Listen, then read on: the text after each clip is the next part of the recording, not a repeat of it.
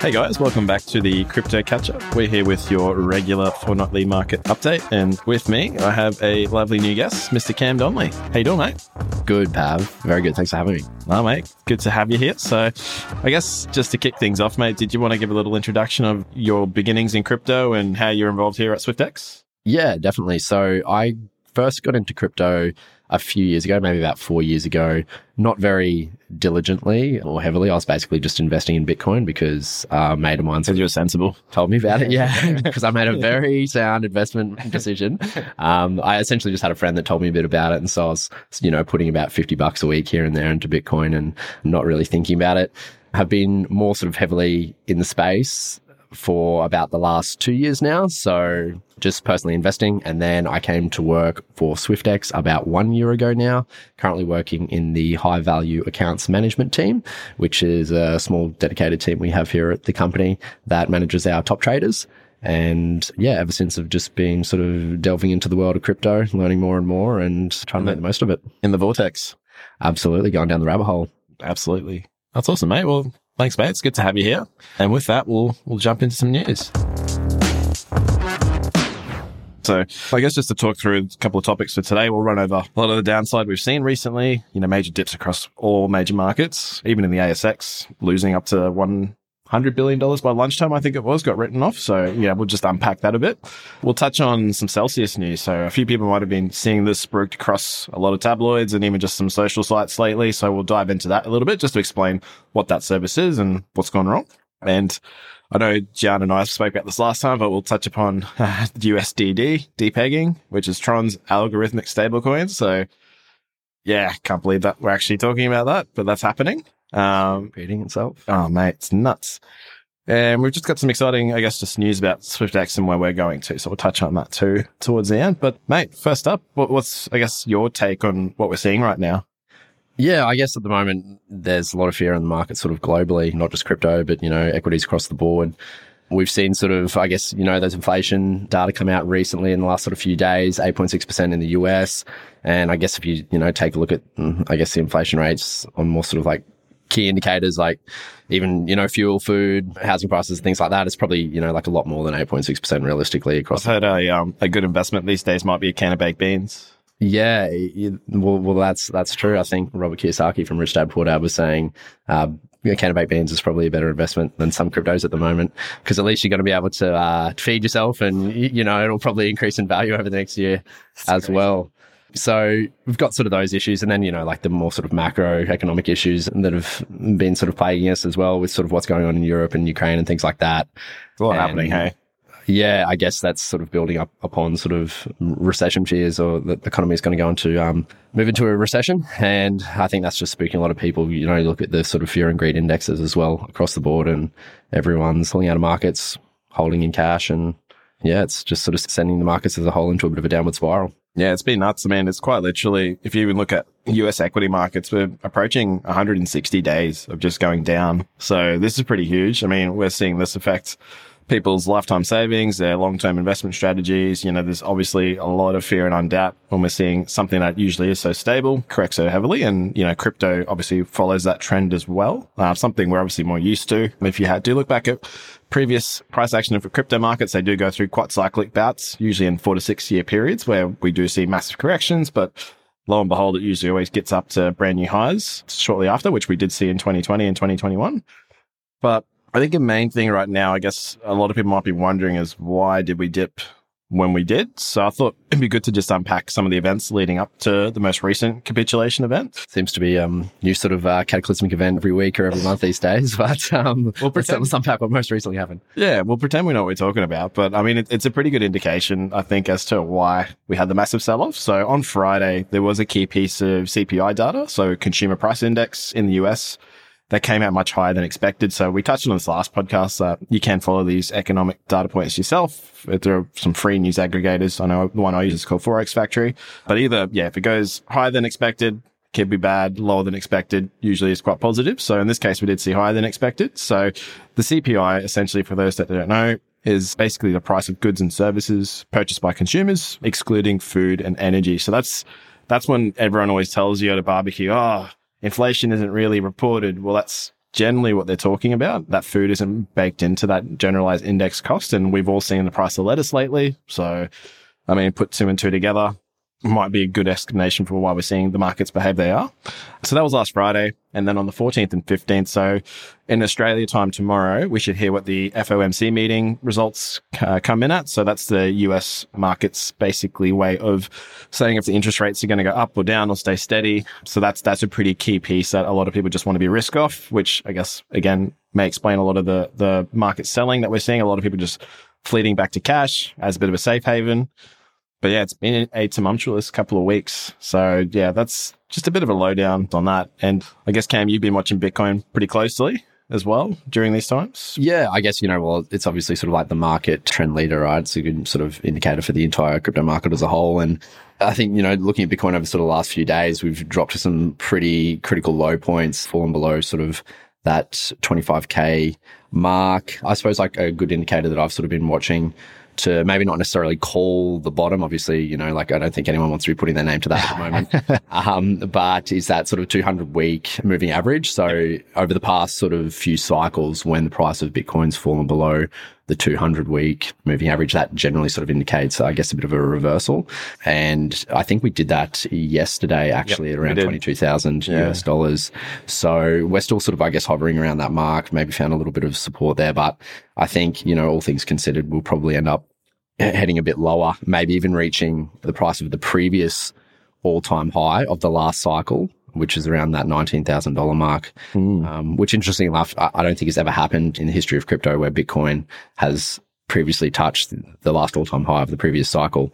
So if we hit those levels, it could be, pretty ugly in terms of, I guess, the crypto market as a whole. We could be going a lot lower, I think. Yeah, it's a real possibility, right? Like we've all seen what's happened lately, and until there's, I guess, any less hawkish news out of the US and, monetary policy starts to loosen up instead of this tightening that we've seen, probably could expect that things just keep, unfortunately, going in the general direction they are. But I know, anecdotally speaking to some people, they were looking for that same price range hit that you talked about, the 200-week moving average. And a few people I know just slowly started adding in. But I think the key takeaway there is it's probably not going to be over anytime soon. So they've probably got plenty of time at this point, hopefully, not financial advice, to be able to watch the markets. And just, I think if I'd say anything, right now is a great time to start paying attention. A lot of people disconnected, not really wanting to look at this because it's potentially too much pain. But yeah, if history shown us anything, these sort of key levels have been, I guess, pretty eventful in Bitcoin's history. So I know I'll be watching pretty avidly.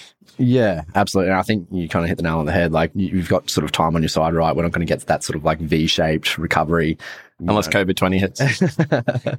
It's sort of hard to see that. So I think there's going to be, like we're in sort of like a bearish market for sort of, the next few months. And that's a good time for people to sort of get back into the markets, have a look at what's going on, maybe DCA into a few positions and perhaps prep yourself for the next cycle or, sort of your long-term investment future. So yeah, nice. But I guess with negative price action, we also see, I guess, quite a bit of savory news. So I know you've been doing a bit of digging into the Celsius saga. So could you explain to everyone like what Celsius is? Yeah. So Celsius is a crypto financial lending platform. I guess, it's run by CEO Alex Mashinsky, who has kind of gone dark over the last sort of few days with everything that's going on. But he's always, I guess, supported the platform to be sort of anti-bank. He doesn't like banks. He thinks that the way they operate and the interests that they offer customers and the financial sort of freedom that people can get with banks is not as good as what he was offering through Celsius. So effectively, he was offering loans through crypto and also offering interest earning as well. So the idea being, I suppose, similar to a bank, people depositing their funds would earn an interest rate that is sort of less than what he was offering for people to take out loans. But the thing was, he was basically, offering pretty high interest rates, always above market levels, far higher than, I guess, any other similar platform like Nexo or BlockFi or even OwnSwiftX's own platform. And I think, there were a lot of people that thought perhaps it wasn't sustainable for that business to be running that way. And I think the main issue over the last few months was there was a lot of rumors. A lot of people essentially thought that they didn't perhaps have the liquidity on hand to repay back people's loans that they were putting into the Celsius platform. And that created, I guess, a bit of a bank run where I think over the last sort of 3 months, about $1 billion was withdrawn from Celsius in people's funds. So they had around 12 billion under management. And in the last sort of 3 months, a good chunk of that, about 8%, was withdrawn.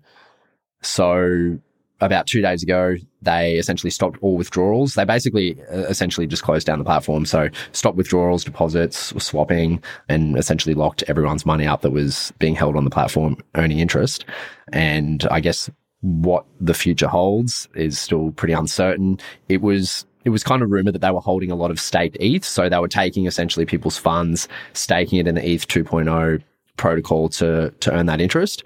But of course, staked ETH is basically locked up. So I think that's where they went wrong. They essentially had a lot of their funds on the books that were basically locked up and couldn't be accessed. Yeah, couldn't be accessed. So customers essentially couldn't withdraw it. That's scary. Very, very scary. And I guess, even in the last sort of 48 hours, obviously things move very rapidly in crypto. So Nexo, who's one of their main competitors as a crypto financial lending platform, they operate in a very similar way. They've sort of come out and have offered to actually buy Celsius. And whether that goes ahead or not is still, I guess, unconfirmed. But at the present time, there's a lot of people's money, over about 1 million customers, have their funds sort of locked up and can't gain access to them. So it's almost like Luna 2.0, a lot of people... It's a little bit different. Yeah, a lot of people lost funds and lost faith in Luna and UST. And now I guess, a lot of people are going through the same thing with Celsius now. Yeah, generally that on-board theme of just lending platforms just really not being the safe haven everyone kind of pegged them to be, which is kind of sad. On that same note, USDD, which we called out a little while back, which is Tron's version of an algorithmic stablecoin. So I know we sort of talked about that on a podcast pretty recently, that it smelled pretty gross, having seen what happened to the Luna environment with their algorithmic stablecoin, just even the pure timing of the market, how the stability of that stablecoin is so heavily reliant on the actual underlying asset. So Tron in this case, or Luna previously, maintaining its value. So, I mean, if the whole market's selling off, it's really hard to, in my opinion, be able to give that assurance to customers that that peg's not going to be lost. And we've seen it dip to, I think, 95 cents earlier today and 97 cents earlier this week. So pretty hallmark. It was pretty similar behavior to what UST had before it unfortunately unraveled. So, I don't like to think there's too many people using this protocol and just a lot of smoke and advertisement. And a lot of people are obviously already wary of what's happened. And the fact that history can repeat itself is not off the cards. So I just think it's crazy that we're here again. You're sitting in algorithmic stablecoins at the moment, you can have a bad time. Yeah. I mean, that risk of sort of, earning your 20% on your few $1,000s, and you could potentially lose it all. That whole thing, like, just 20% every year, does that make sense? Should that be possible? Yeah. And I think, I got sort of caught up in Luna and, not Luna, in Anchor, in UST and Anchor. So I had a little bit of money in there, and I was sort of lucky enough to, I think, just like be able to pull it out in time before the Luna network started shutting down, and managed to get it back to SwiftX, and sort of, I think I sold it off for about 80 cents on the dollar. And at the time I was pretty bummed, but as it kept crashing, I thought, I'm a trading genius. Oh, man, it was a rough couple of weeks, and it's just crazy to see that the pain just keeps coming. I guess what we're seeing, really, for top performers, we haven't seen too much, I guess, in the space. Not really anything too bullish in the last 2 weeks that I guess has any reason or rhyme to it. I know you mentioned that Celsius was up this morning, about 400% Celsius token. Whether or not that's just a dead cat bounce at the moment, who knows?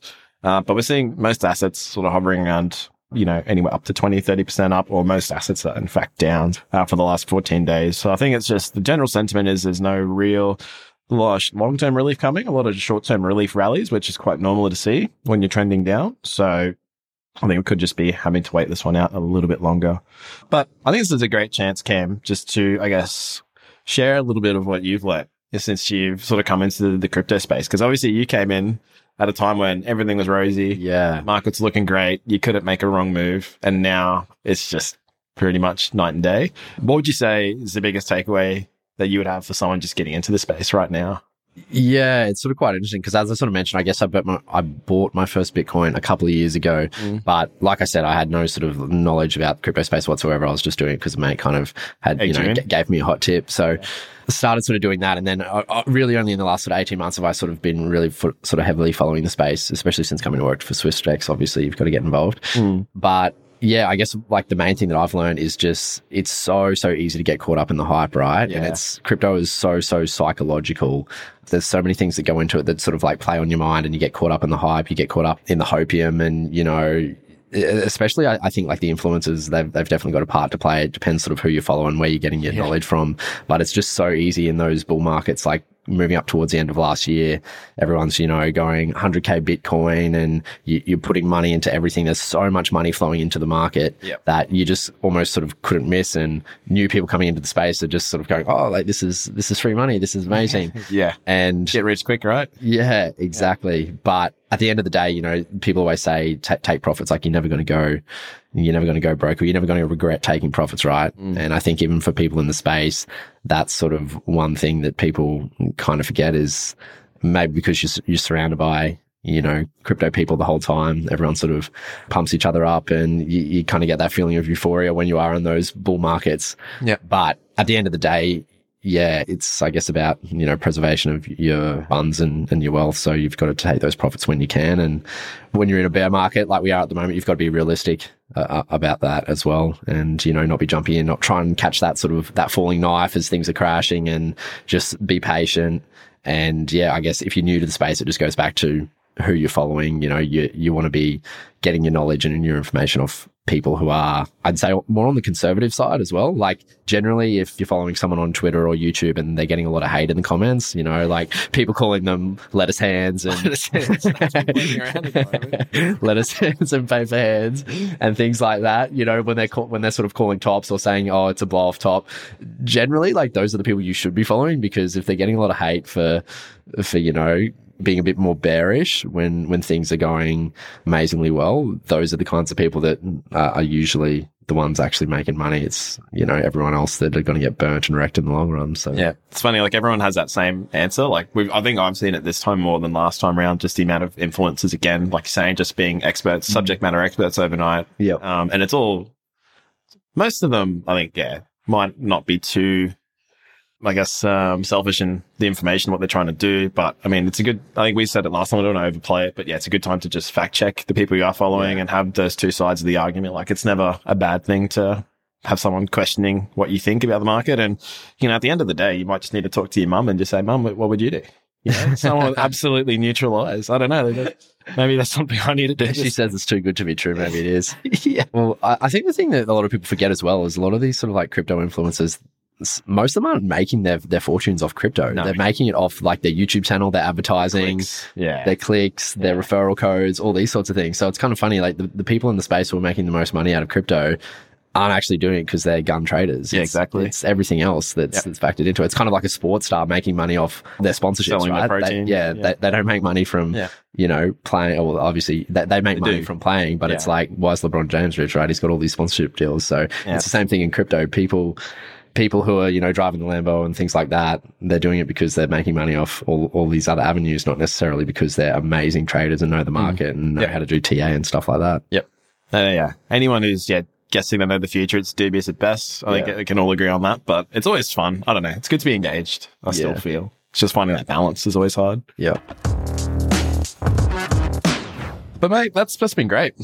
I think it's been a good catch up. I think we've covered off quite a bit. Just one final thing to finish on. There's some pretty exciting news coming up for our company in particular, SwiftX, a merger with Superhero. So we'll be excited to pass on more details when they do come across. But essentially, Superhero been around for quite a while as well. Similar sort of time frame as SwiftX, and they have a very good superannuation and share offering. So we're looking to hopefully at one day have the awesome app we've all dreamed about where you can buy stocks and crypto in one place. So lots of exciting things to come. So just want to give the shout out to the company for, again, I guess we see it every day. Some amazing people doing some amazing things, but this is one definitely. I think we'll all celebrate when it's all finally here and done.